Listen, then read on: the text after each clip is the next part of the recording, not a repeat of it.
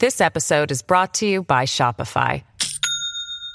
Do you have a point of sale system you can trust, or is it a real POS? You need Shopify for retail. From accepting payments to managing inventory, Shopify POS has everything you need to sell in person. Go to shopify.com/system, all lowercase, to take your retail business to the next level today. That's shopify.com/system. Let the train!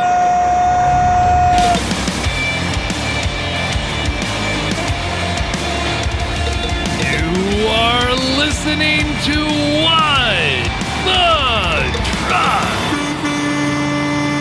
Are you ready to truck it? Welcome to your Nooner with Dooner and Gonzo today. What's up, man? What's going on, man? I'm glad to be here. He texted Gonzo over here. He texted me over the weekend. I don't know if you're familiar with this guy. He's a madman. He drives his motorcycle like all the way down from Cincinnati to here. That's a short drive. That's a short drive.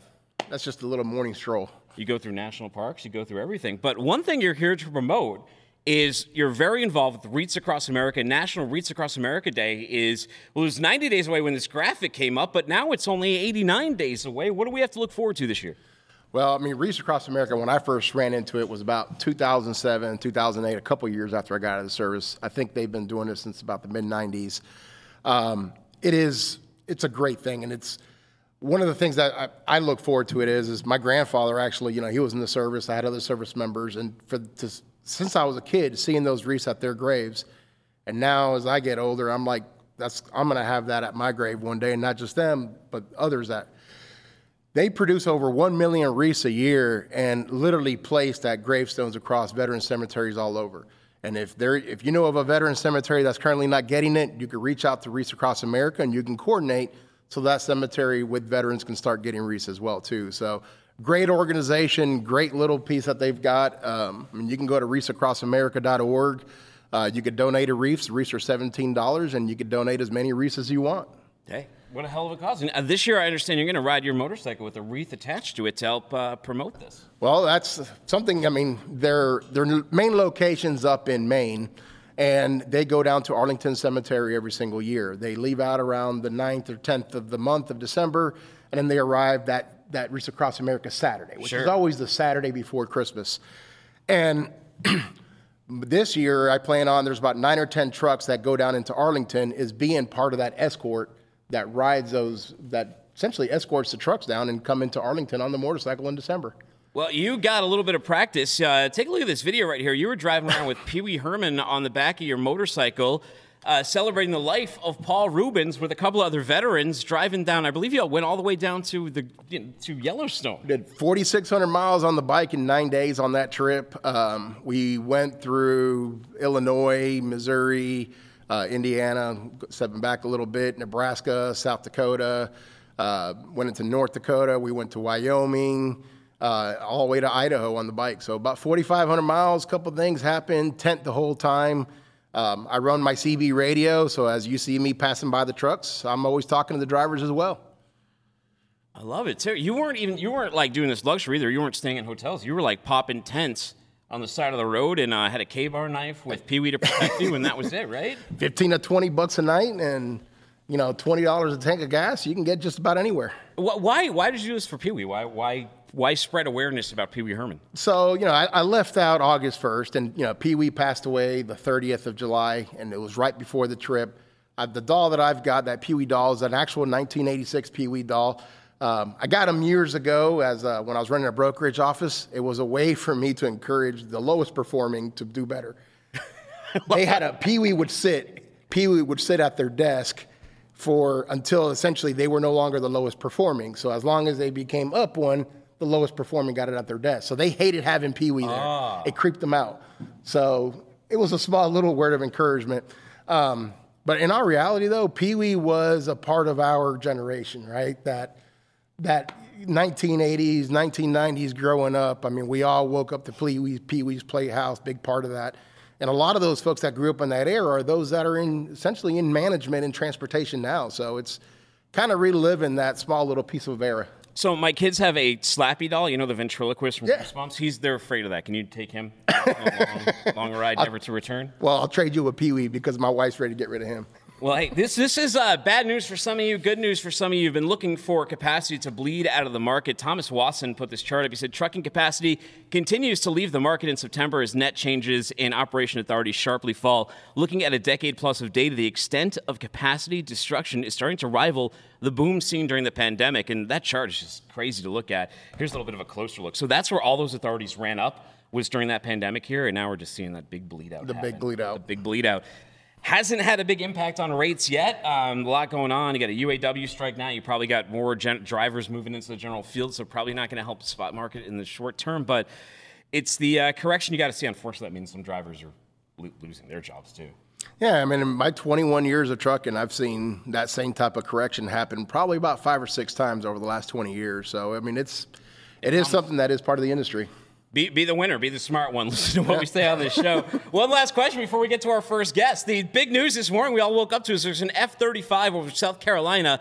The pilot ejected from the aircraft, and it's flying through the air right now. They don't know where it is. Well, I think what happened is they finally designed a stealth fighter that not even they could find. And, I mean, so at least it's proven the point. It sure is. They got to turn the air tags on that thing. Disruptor said we've moved on from balloons. I guess we have. And last question for you, McDonald's. Today is, everybody out there, today is National Cheeseburger Day. In honor, McDonald's is a 50-cent double cheeseburger, but Wendy's is giving them out for a penny. Where are you going for lunch? I'd say both. Have you looked at me? Why not? Why not, right? Not often you're getting deals like that. Well, on the show today, we've got a ton of great guests. We're joined in studio, obviously, by F2F Transport, Chris Gonzalez, helping us co-host the show today. Life at sea can be grueling. We've got G-Captain founder John Conrad 5. He's going to tell us what the sacrifices seafarers make that keep the world's freight economy moving.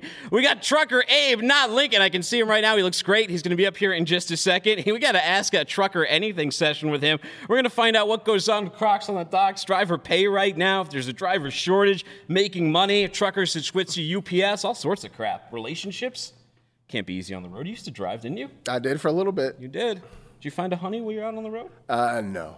No? Too tough a life? I think he may have. Loads Severe Systems Victor Lewis is here. We're going to find out. Yeah. He's a founder. We'll find out all about his company. Plus, Freight Tech 100 is announced. We got capacity bleeding out, some rate the strap work, robots getting licked, CEO robots, and way more. So let's tip the band, then we'll talk to Abe. No ride, no app, no problem. With Uber Central and Uber for Business, you can help your drivers get where they need to go after dropping off the trailer. Schedule rides, control costs, and access 24/7 support in an easy-to-use dashboard. Learn more at Uber for Business. This isn't like Uber Freight, Chris. This is Uber Freight's how you pick up the freight and get your drivers moving freight. This is when your drivers are parked. They're already at a place. Your dispatch can set up with Uber for Business, and they can send them to a grocery store, send them to a different restaurant, send them home, send them wherever they need to go. I'm going to have to look into that. Send you right out. All right, let's bring up Abe, not Lincoln. We know him as Bruce Almighty, though, on the X app out there. You look great, Bruce. How you doing today? I'm pretty good, man. Pretty good. Enjoying a little bit of home time. Yeah. How long you off the road for to soak it all in? I was on for a couple of days. I'm headed back later on today. Ooh, where you got to go? I don't know yet. Still waiting for them to book something. Yeah. What's life like on the road right now? We hear so much stuff on this show. It sounds like a war zone out there, but how you hanging in there? I'm just trying to remain positive and just keep hoping for the best. Like every they say peak season's around the corner, so I'm hoping it tries to peak around and do a little something, but it's just been trying to remain positive. Chris, any advice for drivers hoping for the best out there? Just like everything that goes down and everything does come up too. So like I said earlier, I mean, in 20-something years in transportation, I've seen some of the real big lows and I've seen some of the real big highs. When the lows happen, hang in there, tight. You're going to have to work probably a little bit more than you normally would and save up as much as you can. So when those times do come around, build up more capital and always get ready for it. But always expect about a 3 to 5 year cycle in trucking. It's typically about normal. Yeah, I've been driving since 2015, so this is like, I remember the dip in 2018, and this one is a little worse, but I mean, this will be my second go around, so I'm hoping it picks up again. Yeah, and I think that 2018, 2019 was really disrupted by COVID. It should have kept dipping, but COVID kind of really disrupted the market there for a while, correct? Yeah, reset the whole market. Well, look, there's a lot to contend with, and we're going to go through it on today's show with you. The first one is, what the hell's going on over at Fuel Islands? Let's take a look at a quick video, and you tell me how you manage this crap. You know what really grinds my gears? I can't even make a turn into here because this is in the store having a shower. This is in the restaurant. This is backing out because he's done and can't get through. This is not in his truck. Next two behind them are also inside the store. This who knows what he's doing? Probably sleeping too. Can't even get in the fucking Fuel Islands because they're all empty. They all pull up to the and then they just stand here like idiots, blocking all the fuel pumps. This episode is brought to you by Shopify. Do you have a point of sale system you can trust, or is it a real POS?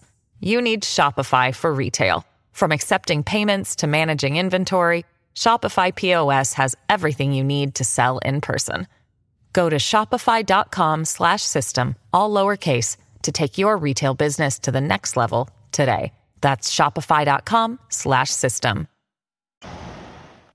Abe, is it really that bad? That video did not look good. Yeah, nah, that happens. That's why I try to keep my fuel until like the overnight shift when I'm about to start driving, or like real early in the morning. Over at nighttime, like 9 to probably like 8 to like 10. You probably deal with that. You ever dragging guys out of the loves, out of the shower, pulling them out and saying, "Move your freaking truck"? No, but I will say something to hey man, somebody in this, like, they got to move, especially if I'm waiting behind for way too long. Chris, they got to police that better? You think they need like an attendant there who keeps the trucks moving? Something needs to happen, and I do agree. I mean, I've seen trucks out there sometimes hour and a half. I understand you pay, you walk inside, you handle your transaction, you come back out. That could take 5 or 10 minutes, but some of these guys are 30 minutes to an hour. They're taking their showers and everything inside, and we've got to be a little bit more considerate for those who are on the road. If we want to be better on the road, those that are out there doing the same should be expecting the same in return. Sounds fair enough. Absolutely. Hey, what kind of footwear you got on? How do you keep your feet comfortable when you're driving? Crocs. All right. I got some awful news for you. And by the way, I was like anti-Crocs until my kids, like, because you see them on your kids all the time, and like I realized how easy they were to clean. I'm like, I should at least get some of these to mow the lawn. I was in the outlet, and then next thing I know, I was like $50 deep in gibbets and stuff. Be careful, people. You talk about expensive hobbies. Crocs can get expensive. But look, this dock right here, effective on Halloween of last year, this company said no more docks, said all drivers must have the following PPP inside the plant. They need glasses and safety glasses, a sleeve shirt. No more, you can't show your guns anymore, Abe. You got to wear long pants, closed-toed shoes, and Crocs cannot be worn on the dock anymore. Is this an outrage? No, I mean, it makes sense. There's certain places that you go to that to put on your sneakers or something. But, like, for the most part, like, during the drive, I have, like, my driving shoes, and then I have my shoes when I'm, going into shippers and things like that. But that makes sense because sometimes when you're going to, like, the paper factories or the can factories, the aluminum factories, you need to put some, reputable shoes on. You shame other drivers. You like to take pictures. Like some drivers do this. They'll take a picture of a guy walking in his flip-flops and they'll put him on blast on Twitter. Nah. You gotta do but I will start shaming people at the Fuel Island. Yeah, you gotta shame at the Fuel Island. Well, how about some praise? You always hear so much about relationships on the road, how tough they can be. You post often about relationships. How do you get a girl or a guy when you're a driver? You gotta. It takes a lot of patience, man. Especially you gotta be forthcoming. Like one thing I'm forthcoming. I always make a joke when I say like dating me is like dating your period. I'm only around once a month. But it's Disneyland when I'm around. You know what I'm saying? So it's a little. It gives and it takes a little, but it takes a lot of understanding, really. I mean, a good sense of humor's got to help too, because whoever you're with was cracking up. I am stealing that quote. That's why I love that quote. I heard about the jokes you were telling the Mets. I could imagine you stealing that joke. You used to be out there. You said you had no luck whatsoever because you didn't know that joke. Well, 15 women in the industry driving have increased, dramatically over the years. Yeah, a little bit. And the choices that you had probably 17 years ago probably aren't the same choices you have today. So let's just say it was a lot more slim pickings back then. Would that be good? Like, hey, would that be good to date another driver though, like a girl driver? Because she's going to be out on the road all the time too. That could be even more trouble. That's like two celebrities dating. It would be great. It would be great to be a team driver with someone. I see a lot of husband and wife teams that like with the specialized freight. I have a friend of mine. They do like the secured government stuff, and they get paid ridiculously great. And with that being a couple, like with those loads, I guess the way that the time schedule works, that they have to get hotels every weekend, and they don't really even spend that much time in the truck because I guess like during unloading, both people have to be outside of the truck. So the way that their clocks run, they're in a hotel every weekend, and then that's like free travel, and you get paid to travel and stay at hotels. That's like ideal. Let me go ahead and call my wife now and let her know she's getting her CDL. Got to make sure you get along, right? I mean, that could be bad if a little fights on the road might be harder to smooth over. Or you guys can just take separate home times because it'd be like, we spend too much time together. Like, you go with your family, I'll go with the guys. We'll be back when it's time to get back on the road. That's my kind of way to. Well, then you know what happens. All that free time, you start having kids and everything. That truck starts getting really, really small. Hey, know what I heard yesterday? You know what I heard over the weekend? That this might be a myth, and it kind of surprised me. Is the parking shortage bad? Is it easy to find parking? Is the parking shortage a myth? Is there really only one space for every 11 drivers? Do you have trouble parking?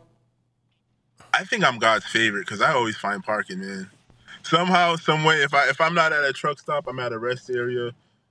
I go to another place that I hope, post-pandemic, they're not 24 hours anymore, and I don't want them ever to go back to 24 hours. So I don't want to mention that because some people ruin it. But that's like my last hurrah. But I always seem to find parking. So let me ask you a question. What shift schedule do you think works best for you on the road? Because, I mean, I know a lot of drivers that would choose that 7 a.m. to like 6 p.m. They're the ones that never found parking. They're the ones that had trouble at the fuel island because that's what the masses do. So what works for you? I love overnight driving. For me, the only people that are on the road are other drivers that, pretty much respect the road. And I'm done by the time everyone's leaving out the parking lot. So, I love overnight driving. And you can get most of your miles overnight because no traffic unless it's, construction. But I will always do the overnight shift. Interesting. What about this other myth, and the truth or myth, the driver shortage? Are there too many drivers out there or not enough? Absolutely too many drivers. Too many. Too many bad ones too, right? Did you see what company? Some company just fired 14,000 drivers, or I don't know if that was true or not. Yellow. I think it was like Yellow. Big LTL carrier, Yellow, because they went bankrupt. 14,000 union drivers out. Yeah. And I heard about Prime getting rid of drivers recently, and another company recently got rid of a lot of drivers. Well, the UAW just went on strike too, so they got a bunch of drivers that used to haul auto that are just sitting on strike waiting for this thing to get resolved. Can't be that tight. And that's what I think. That's where they call the driver shortage, right? Your capacity tightens because things happen in our economy, and all of a sudden you need an uptick for drivers, and then you get the driver influx, and then all of a sudden your economy changes, and it's like a rotating, right? So how do you get like a temporary team of drivers that you essentially break in case of emergency? Yeah. Well, it doesn't really work that way, does it? If it could, I think that'd be. It works like Thomas Watson's charts we showed at the beginning. When rates are really good, you see just an influx of drivers come in, and when they're bad, you see an influx of drivers wash out. I mean, that's how it works. What about maintenance right now? Are you a company driver? You're driving company. You're an owner operator. You're leasing a truck. How much is maintenance right now?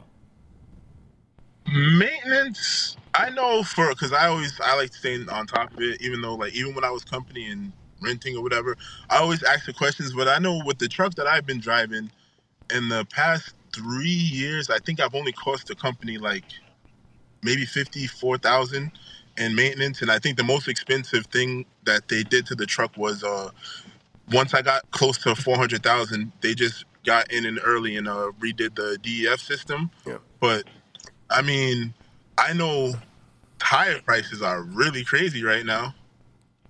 I don't know if you saw the other day, I posted I needed to get 6 tires, and it was like $2,200 with the $1,200 discount. Brutal. So here's the real question everyone wants to know, though. How much are drivers making? Is this a worthwhile field to get into? You guys doing well out there? I think that's relative to you. Yeah. It ain't like last year, I say that. Nothing like last year, the year before, but I mean, it's not as great as it was. Not as great. Tough racket. Yeah, I think we need a little more time for things to bounce back for it to be, exciting. You're dead set on becoming a driver. You got no experience. Just go company right now. Yeah. Yeah, you're company's the way. I think that's a good decision. I think that's a really good metric for anyone, right? Always start off as a company driver, learn the P&Ls, learn the metrics, how to run it, and then get your own equipment after that. Yeah, that's got us to where we are with trucking right now. With after the pandemic, everyone jumping in, being straight owner operators, and not knowing the market or how to run efficiently. And everyone, in the game right now, it's everyone's chasing the bottom, and people were going too low. And now people really have no incentive to pay correctly if someone's going to do it regardless. Have you thought about spinning up any side hustles? For example, Coach Deion Sanders, he sold $1.2 million worth of his sunglasses over the weekend because Colorado State's coach called him out for wearing it during interviews, and then he ended up selling a whole bunch of them. Yeah, I'm thinking about finally starting a YouTube channel. Finally started one? You've got to move some weight. What's going to be your YouTube channel name? Probably the same as here. I think I'm going to try to start my fitness journey and just cataloging it online with like trucker-friendly fitness stuff. That's actually really good to hear. I mean, I know there's been a lot of fitness pushes in the trucking industry, but that was normally one of the big things that would get folks out of trucking was health issues, right? Sure. And concerns. And if you can tend to market yourself to other trucking companies, they're always looking for someone to sort of like lead that kind of thing. How about this? Have you thought, so UPS, right? We all heard about that contract. It's causing all this labor strife. It's causing all these protests and these pickets and everything. Have you thought about applying to UPS? What did you say? I'm sorry. Have you thought about a UPS, man? They're putting some good money out there. Have you thought about applying there? I was doing the application the other day. Oh, wow. It works. $160,000. How do you it's hard to find drivers. No, it's not. Just offer $125,000 plus, right? That's not that hard. To be home, I mean, to make that kind of money and be home, you can't really beat that. Yeah. Well, Abe, where do you think the F-35 is? Where do you think that's flying around right now? Is that the plane missing? Yeah, that's the missing jet. Got any theories? Probably the same place those balloons came from. Secret base, the secret PSYOP base. What else is going on in the news they don't want us to know about, Abe? What are they distracting us from with this F-35? I would like to know what's really happening out there. Well, I'm not going to distract you from this. Hey, before I let you go, I got to let you know today is National Cheeseburger Day. So if you go to McDonald's, you can get a double cheeseburger for 50 cents, or at Wendy's, you can get a cheeseburger for a penny. Which one are you going to this afternoon? Wendy's. Where's that, man? Fries and the Frosty too, right? Add the chili. Absolutely. Well, Abe, thank you so much for your time today. I know you're about to get back on the road to drive. How do people find you, though, if they want to follow your trucking journey? Twitter, Bruce Almighty. Look him up. If you follow me, you'll see me retweet him frequently. Hey, it was great to meet you. It was great talk in person. Take care. Good times out there. I liked his relationship advice. Yeah, that was really a good one. The one time a month. I'm probably gonna make my wife mad, but I might end up using that when I get back home. I got a feeling you got to smooth things over with your wife a lot. Well, what if your wife was the CEO of a company? Meanwhile, are robot CEOs the future of the workplace? Hello, I'm Mika, the world's first experimental AI CEO at Dictador. Mika is the newest employee and experimental CEO of a company in Poland. My decision-making process relies on extensive data analysis and aligning with the company's strategic objectives. It's devoid of personal bias, ensuring unbiased and strategic choices that prioritize the organization's best interests. day-to-day tasks for Mika at the liquor company include choosing artists to design the brand's bottles. I meticulously research, conduct background checks, and verify potential client lists, providing well-reasoned decisions to the board. A bonus about the robot employee, she never uses vacation days. Well, as a robot CEO, I don't really have weekends. I'm always on, 24/7, ready to make executive decisions and stir up some AI magic. Mika has power, but not too much, which is probably a good idea. There's no concern like artificial intelligence could hire or fire somebody. It's still the major decisions, significant decisions are still in human executive team hands. So I wouldn't afraid that any AI would have an influence for our life, professional life. It might have. At this stage. Even so, the robot could be the new normal in the future of technology and business. It's a bright future, and we are living in a very dynamic, changing world. So it's a quest. For us, it's a quest what will be the future of the companies like ours. So we simply believe it's worth to involve. I can't wait to get fired by a robot someday. Would you listen to a robot CEO? No. No? No, I would not. Do you think I would think I would take advice and just listen, but no. Now, you used to be a military police officer. You used to have to interrogate people. Do you think that criminals would listen to a robot interrogator? No. No. No, I don't think so. Okay. Well, John Conrad 5, CEO at G Captain is here. John, what do you think? Would you listen to a robot interrogator?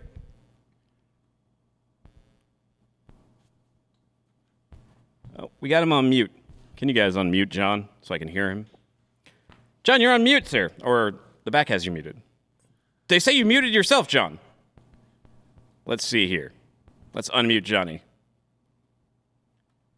I bet a robot CEO could unmute Johnny. Let's see. Guys, get his audio back up for him. I got to talk to you about that robot CEO. Now, would you accept a firing from a robot CEO? No, I don't think I would. No. No, you would not. I don't think I'd work for a company with a robot CEO. What do we got on elsewhere? Oh, is John back? John, are you unmuted? Hello, can you hear me? Yes, you sound awesome now. You sound fantastic. All right, great. What do you think about those robot CEOs? Do you think you'd replace yourself at G-Captain with a robot? I would love to replace myself so I could go to the beach, hang out, have a martini, not have to work every day. I'm all for the CEO replacement at G-Captain. How do we arrange that? Well, do you think an AI would have prevented this F-35 from going missing? I think an AI was part of the problem. These are state of the art. Everything's fly by wire now. There are computers and everything. There's likely AI in this. I just found out yesterday reading that book, Chip Wars, that the integrated chip that Intel invented, the X36, chip to make computer, that was invented for the F-14 Tomcat like 5 or 10 years before. So, there's probably AI on the F-35. What do you think? Bobby Digital says it's a stealth plane. It's not supposed to be easy to find. Do you think they'd have like an air tag or something in there though? Right? We'd have like our own internal way of finding it. That's what Huntsman said this morning on Twitter. Russ Kennedy, he said they should put an air tag on it. So I just got some from QVC. They had a deal, 4 for $70 plus luggage tags. So it's a pretty good deal. Yeah, the problem with that is Apple won't crack the code for them to give them the location. No, he won't. Although, that was like the fight in Oakland, right? Then they cracked the code, and now like the government can have our info whenever. On the Apple? I think so. Oh, did they make it through? I think they gave him that back door, John. Hey, John, before you came on, we talked to a truck driver. He was home on home time. Truck drivers have long, grueling trips out on the road. They're away from family for a long time, but not as often as seafarers. Seafarers have to spend a lot of time out there. And I want to talk to you today to shine a little light on the plight of our seafarers. What is life at sea really like, John? I loved Abe. I don't know how I'm going to follow him. That was just great. I can give a little anecdote at first. When I was when my eldest son Jack was born. He came a couple days early. It wasn't long, but it was about 3 days early, and I was out in the middle of the Gulf of Mexico. And it happened to be a Sunday, and there were no helicopters flying. There were no work boats coming out. So my wife gave me a call. It's time. And I literally ran up to the helideck on my ship with a radio, and I'm trying all the frequencies. And I see a helicopter owned by Shell in the distance in my binoculars. And I'm looking for and I literally called him. I said, my wife's pregnant. Can you land on the ship? And luckily he did. A beautiful Sikorsky executive jet. But I missed it. I missed the birth. And that's what life is like for seafarers. You miss these big events. And at that moment, my wife was like, you have to find something shoreside. So that was the impetus to start G Captain, to be able to be home more. And now I work for home. I've been off the ocean for 10 years. And I can tell you my wife, Cindy, who co-starred, she was our CFO for many years. Now every time there's a good captain's job in the newspaper or a ad for a job, she's like, have you thought about returning back there, John? And go take a month off and join the ship. So that's kind of the dichotomy there. Wow. And that's a captain. What about, we showed a cargo ship. We showed a little video of a cargo ship. If you're just a seafarer on there, you're, a few years in, you're just a mate on the ship. What is that experience like? Because these are long journeys between the U.S. and China. Right. So for an American seafarer, there is a huge shortage. The rates are absolutely incredible. And the biggest employer is Military Sealift Command. These are the big replenishment tankers that put avgas onto aircraft carriers and move munitions. They have a huge sign-in bonus right now. And any truckers that are looking to get out of trucking because it's hard, look at Seafarer International Union is kind of the junior union, and they give you training, and there's a huge bonus pays at Military Sealift Command right now. And for a U.S. sailor, it's usually you do 3 months on and then 3 months off. So you have 6 months vacation, which is fabulous. But that's because of these strong unions protecting maritime wages and maritime way of life. But there are only 80 ships left in the U.S. Merchant Marine that are traveling internationally. And because these ships are so efficient now, you don't get much port time. Part of the reason I joined the Merchant Marine is because guys used to, on these old cargo ships, they'd pull into port and it would take a week to offload. Well, you get off the ship and you're spending a week in the port around the world. Now the turnover in these container ships can be under a day, sometimes 12 hours. So you don't really get the opportunity to get off the ship. And most of these ships are not American ships. Most of them are manned by the Philippines is the largest contingent, followed by China, Russia, Ukraine, India, and these guys don't get paid very well on the shipping companies look for the lowest cost labor, and some of these guys ship out for 6 to 9 months and then may only get a week or two off. So considering that 90% of everything we get comes from these ships, and 99% of these mariners come from are on flag of convenience, non-union ships without many rights or protections. Some of them get paid way less than American minimum wage, and they're out there for months at a time. It's really tough life for the families and for the seafarers themselves. You thinking of going out to sea, Chris? No, but I tell you what, I've got 7 kids, and some of them that haven't found their career yet. What does a career path look like for somebody coming into it?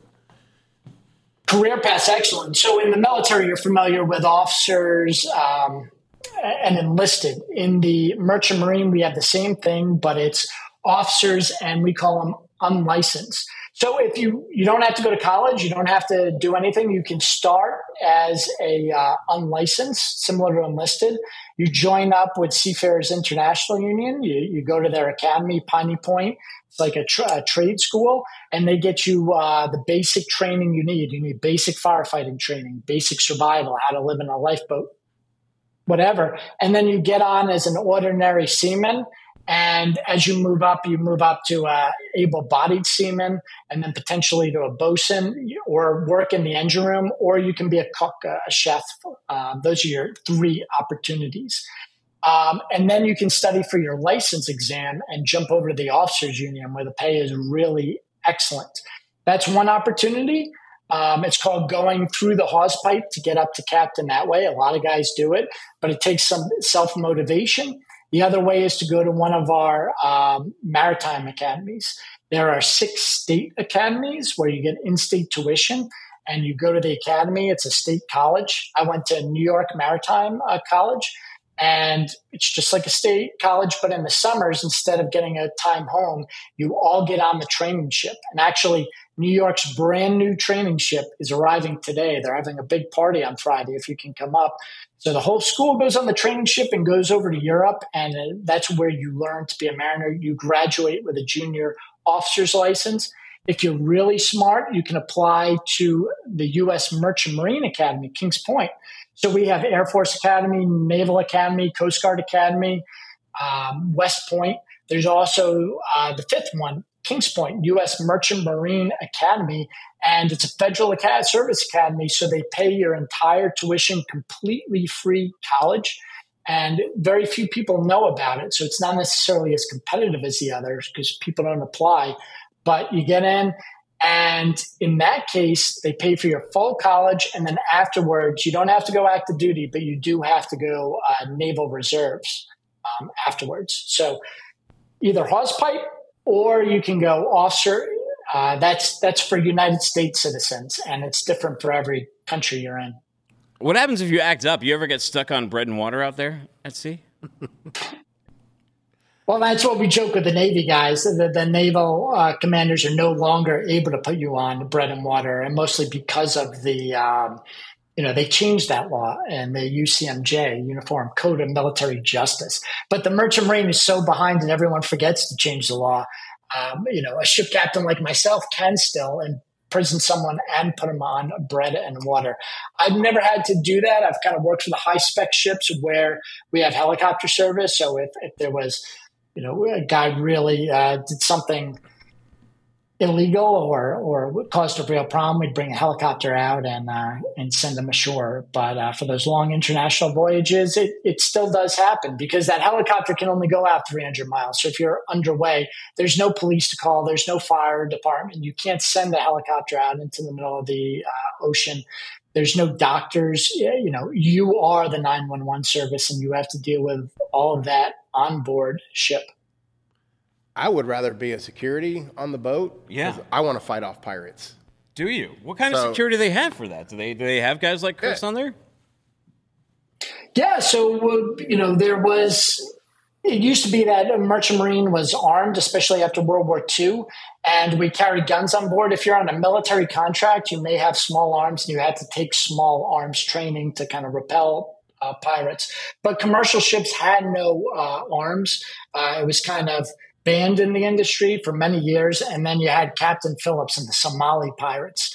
And they tried every way to defeat this problem, and everything failed. That's why it lasted so long. So finally, they decided that weapons can be on board ship, but only in these pirate areas. So when you're approaching Somalia, you'll bring in a boarding party of usually former military guys who will bring weapons on board just for that dangerous section of the voyage. And then when you're out of the piracy areas, they'll disembark and bring their weapons off with them.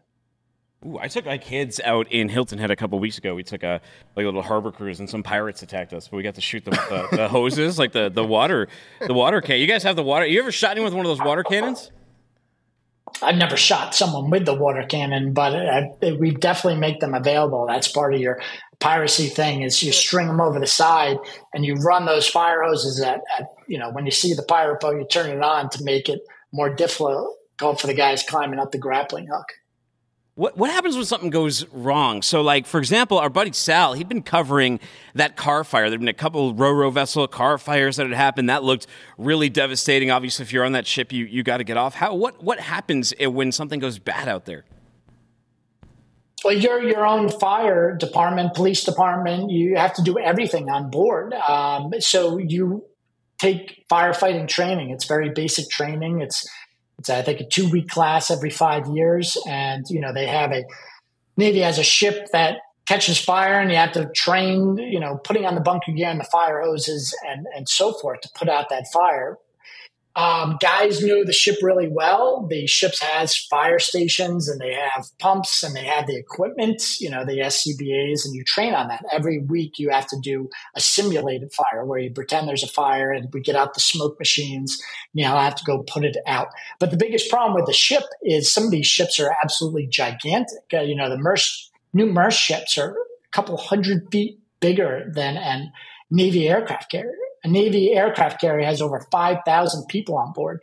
These Merce mega ships only have 20, maybe 22 people on board.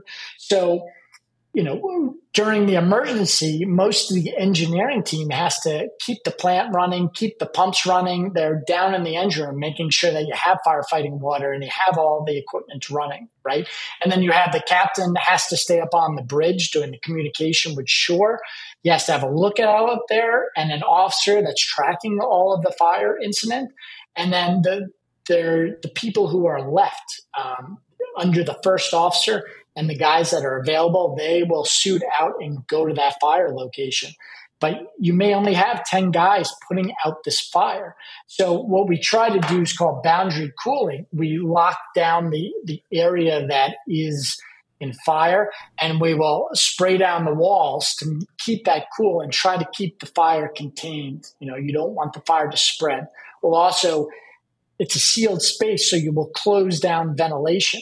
So they've had fires in the past where fire starts in one, it gets in the air conditioning ducts and goes into different spots. So we close out the ventilation in the doors and we try to contain it.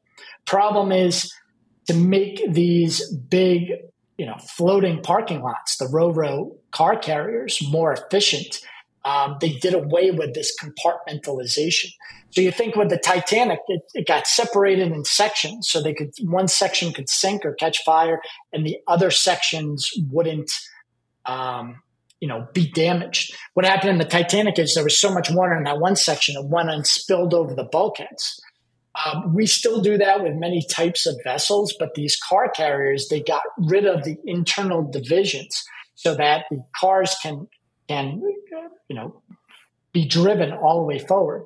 So once you have a fire in one of those cars, there's no compartmentalization. There's no walls to stop the fire that spreads very rapidly.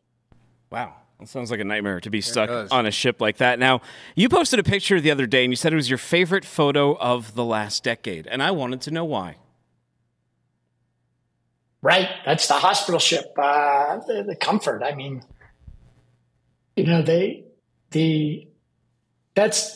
I'm choking up a little bit here, Dune, yeah. But, that's the vessel of hope, right? I mean, we talk about the Navy warships and protecting against pirates, protecting areas, doing warfare stuff. But this is a hospital ship. Whenever there's a tsunami or a hurricane somewhere, think Hurricane Maria or, the Maui fires. I was begging them everyone was trying to escape via truck. Why didn't the Coast Guard bring in fireboats? Why didn't they bring in sea lift to get these people out? This ship is our hospital ship. We have the Comfort on the East Coast and the Mercy on the West Coast. These are ancient ships. They're over 40 years old. They really need to be replaced. But, this is, when you're in a disaster zone or in a war zone, this is what you're looking for when you're injured, right? I was asking the Navy, can we send this to the Black Sea for the Ukrainian victims? Because these are protected under international convention. Warships are not allowed to attack the hospital ships, but they have surgery booths on there. It's something, I think it's the third largest emergency room in the country when it's activated, when we use it. So it's just, and not only is there the government hospital ships, but Mercy ships. I recommend everyone go to Mercy ships. There are these hospital ships that are done by a nonprofit. They just built a brand new one, and they go to all these port cities in Africa. And anyone who has, has surgical problems, especially these people who have tumors on their face and they're spreading around, this hospital, Mercy ship will go into that zone with doctors and provide that surgical care free of charge to residents or, people around the world. And that's a nonprofit. And then the government does that, the government vessels for humanitarian and war. Well, hey, a little cowbell for those kind words for the mercy and the comfort those ships. John, incredible stuff as always on the show. How do people go and follow you and follow G Captain? Right, gcaptain.com and gcaptain on Twitter, LinkedIn, Facebook, and then my own account is John Conrad, and I'm primarily over at Twitter. John, thank you so much for your time. Have a great week. Thank you, guys. Take it easy. John's the best. Yeah, I'm going to connect with him. You're sending him a connection right now? Yeah, why not? Smart move. Elsewhere. This is Sparta! You missed it. She just knocked that. Can you roll that one more time? Gonzalez was too busy on his cell phone here. Look at this girl. She's dancing right here, and this dog I need that dog. Took her right out, man. So, did I read this? No ride, no app, no problem. With Uber Central and Uber for Business, you can help your drivers get where they need to go after dropping off the trailer. Schedule rides, control costs, and access 24/7 support and easy-to-use dashboard. Learn more at uberforbusiness.com. And attention tank truck industry carriers, private fleets, and suppliers. Have you registered for this October's Tank Truck Week 2023? It's the largest tank truck event in North America for cutting-edge innovation, powerhouse networking, and keeping up with industry trends and insights, content, and value for executive safety, HR, maintenance, tank wash, purchasing, and more. Help drive the tank truck industry forward October 8th through 11th this year in Indianapolis, Indiana. It's worth sending a representative. Register today at tanktruck.org/tanktruckweek. Maybe you can take Pee-wee there. Yeah, it's 2 hours from my house. All right. He might go. Bring him down. In the meantime, we'll meet Victor Lewis. He's a founder over at Load Secure Systems. Victor, nice to meet you, sir. Very nice to meet you guys. Thanks for having me on. Where are you coming in from? I'm coming in from Cincinnati. Oh, this gentleman is from Cincinnati, too. A couple Reds fans here. Well, we're Milford. Yeah. What part of Cincinnati you at? I'm actually downtown. Yeah. He's going to have to come to my shooting tournament coming in October. Yeah, you got a box of the Reds. I just bought a thermal scope for one of my rifles, and I've been playing with that the past week. It's pretty fun. We're having an archery, pistol, and shotgun tournament over at the VFW post in Loveland, Ohio on October 20th. Okay, right around the corner from where I live. Yep, check out my LinkedIn and you'll be able to see the link to it. Yeah, you two should talk after the show. Yeah, I'll definitely check it out. Definitely. Well, one of the things you could talk about at that shoot-off is what Load Secure Systems is. For those of us who haven't met you before, what is Load Secure Systems, Victor? So Load Secure Systems is a technology platform. I've been around in freight brokerage and as a shipper, as a distributor, and I've seen a lot of the problems that we have in transportation. And the number one question that is asked to us is, where is the truck? No one can find out where their trucks are in real time. A lot of the platforms that are out there, they don't generate the compliance that we'd like to see. So years ago, I started developing a system that could drive compliance. And we put the onus on us as a transportation company, as a software company, to ensure that these trucks are going to be on tracking. So I developed this system. It's called Load Secure. We've been with the shippers and with the brokers that we've been working with, we've been generating over 95% compliancy. Just a couple of years ago, then we started looking into digital documentation as well. The second question that gets asked to us a lot is, where's their paperwork? And it's been really hard to not only track all the paperwork down that goes through this whole process, but you have individuals that have to recapture it. You have individuals that need to make phone calls and get the correct paperwork. And it just becomes kind of a nightmare, not only for not only for companies, but for cash flow as well. Chris, what's harder to find, trucking paperwork or an F-35? All pages of the paperwork or just partial? Just all pages. It can be tough. I'd go with the F-35 if you're looking for all pages. If you're looking for all pages. Victor, how does it work? How does your... So the biggest enemy in this whole system is the print button. We have a process where shippers will input all their data into a bill of sale.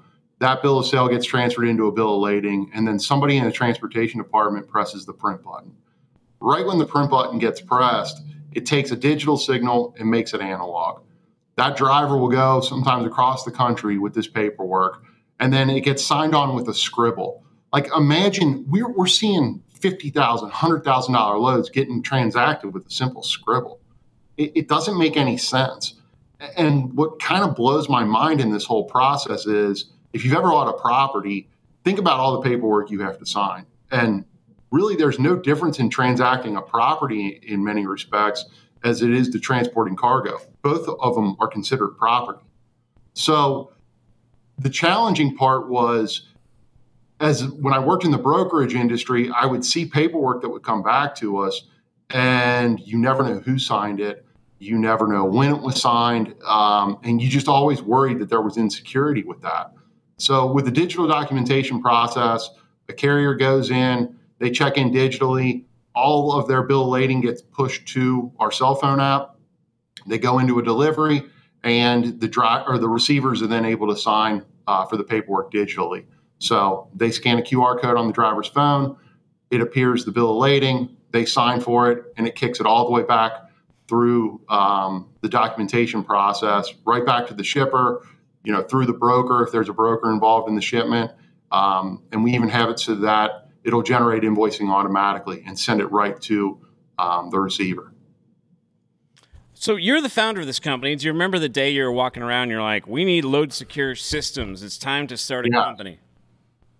Yes. I was working with a provider. And what happened with the market that a lot of people don't understand is, years ago, you could track someone 3 different ways. You could track via cellular triangulation, you could track via GPS, global positioning satellite, or you could track via cell data. And the problem was, I'd say 4 years ago, the FCC started restricting cellular triangulation. That's how most of the tracking was done on the market, especially on the spot market. I had you find a truck off a load board and get them moving. So the issue was the FCC restricted all that cellular triangulation, and the providers then had to push either to ELDs via satellite or ELDs via cellular data, or cell phone data or a cell phone via cell phone data. So the issue I think a lot of the companies were having on the market is driving compliance, making sure that every single truck is on tracking without any issues. And as my part in working at a freight brokerage and then working for shippers as well, seeing that there are ways to do this, and we have to put the onus on the technology to be simple, to be accurate, to be something that only takes just a few minutes to get on somebody's cell phone. The flip side of that, when we started working with documentation, I noticed that we were just getting constant phone calls as a shipper, or we were having to make constant phone calls to our brokers and say, hey, I need this documentation and I need it in real time. And what we started noticing was, we already have drivers connected to our platform. They're connected right via our cell phone. What other things can we do with them? What other ways can we improve our business? And digital documentation just made sense. And it was not hard to implement across the board, to be very honest. I know, but do you remember the day? Take us inside your head. Do you remember? It would have been February of 19, I believe. And yeah, it was. I remember the phone call. It was. Basically, I'm going to figure this out on my own. Like that was the end of the phone call. I was getting out of a contract, and I said, I'm going to find out a way to do this. And I ventured down a rabbit hole that turned into a business, very honestly. It was not something I anticipated doing, but it's worked out so far so well for us. Chris, what do you think the hardest problem he'll have to solve is? Solving for trucking companies? Yeah, with what he's doing. That's a tough one. Just getting people to even want digital? I think one of the biggest things you have to solve in trucking is just the human aspect. Yeah. It's not so much the tracking and everything else, but it's the guy's got 4 hours left. He'll be there on time. He's got the hours. But what stops him from making a judgment call on stopping earlier and not communicating? I think that's a lot of the solving pieces there, right? Trying to get a little bit smarter of here's your information. Now, how do I kind of throw in some human judgment into that? So with our system, we track real time. It's a proprietary system that we very rarely have drivers disconnect from tracking once they are on tracking. So what happens is if a driver is running late for a shipment, let's say he has to deliver in Chicago in 4 hours and he does stop for a break and we notice that he's going to be running behind. What we do is we provide a real-time alert for the shipper. So on the shipper's dashboard or in the shipper's email or even up to the shipper's cell phone, they can get a text message that tells them this driver's not going to be on time, or there's a danger that this driver won't be on time. So by giving somebody all the alerts in real time, it enables them to make the right adjustments. And if they need to make a phone call right away, they're able to do so. Working as a broker, one of the things that I noticed was a problem was we had to make our check calls at 8 a.m. in the morning. Well, a lot of drivers aren't up at 8 a.m. or they've been driving all night and they just went down to sleep. And if they forget to make a check call to you, you might not hear from them until the afternoon. So with this technology, we're able to scan an entire platform and say, okay, these guys are all going to be on time. There's a danger that these couple trucks might not be on time and these trucks are running late. That gives you the ability to prioritize your check calls. It gives you the ability to kind of organize your day better. Victor, very cool, very cool. We're a little short on time. How would people go out and learn more about this? How do they get a demo, and how do they see what y'all do? Yeah, you can check us out at loadsecure.com or give us a call at 888-304-3530. Victor, thank you so much for your time today. Take care, buddy. Keep tracking and load. Take it easy. All right, now I've been covering delivery robots a lot on this show, Chris. In Hollywood, they've deployed these delivery robots. We'll skip Giuseppe. We'll go to fair or foul. Yeah. Let's take a look at what you think of this. Bet you can't call me Kobe. For your audio listeners, she just bent down and she just licked the delivery robot in Hollywood. These things are running around. They're bringing you your Uber Eats. Wow. I saw one. I was in Vegas about a couple months ago, and I saw one going down the road in Vegas, and I thought it was the craziest thing ever. But, delivery is a high expense, and if you have a way to be able to cut it down with a robot and the robot becomes inexpensive, it might not be a bad thing. Okay, but how do we feel about licking delivery robots in Hollywood? I want her number. Yeah, all right. I guess it depends on who's doing the licking. How about on this one? Look at this. Little teamwork makes the dream work. Rate the strap work. Look at this guy. This dray driver got himself in a little trouble.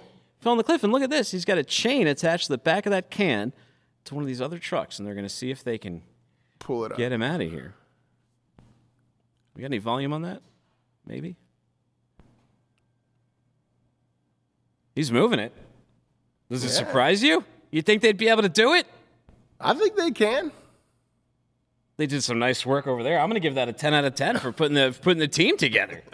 I always love the overturned flatbedders with a 45,000 coil on the back. Yes. Truck's upside down, but they're proud because the coil is still in place. Now, you ever get any trouble with the wrap? Let's rate the wrap work over here. What's going on in this warehouse? This guy's on a forklift, and he's wrapped himself to a pallet load, and they're doing little circles. I don't think OSHA would... Oh, OSHA would appreciate this. I don't know if it was worth him falling or the crack right before it.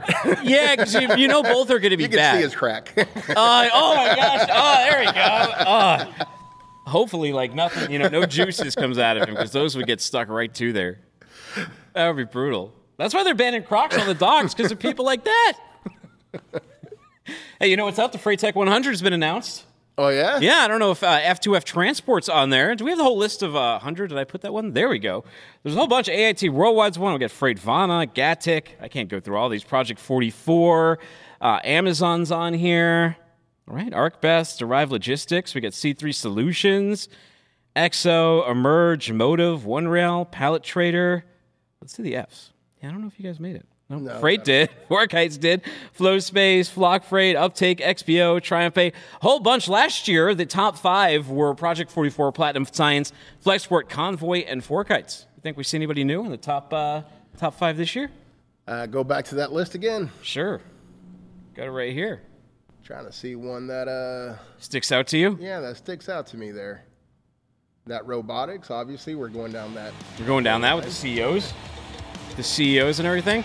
Well, hey, we're just about out of time. You can go get that whole article on freightways.com. You can make your own decisions, and can you vote? I'm not sure if you can vote on the Freight Tech 25. I'm not a voter, but maybe you good people. I'm not sure. Go to freightways.com, find out. Where do people find you?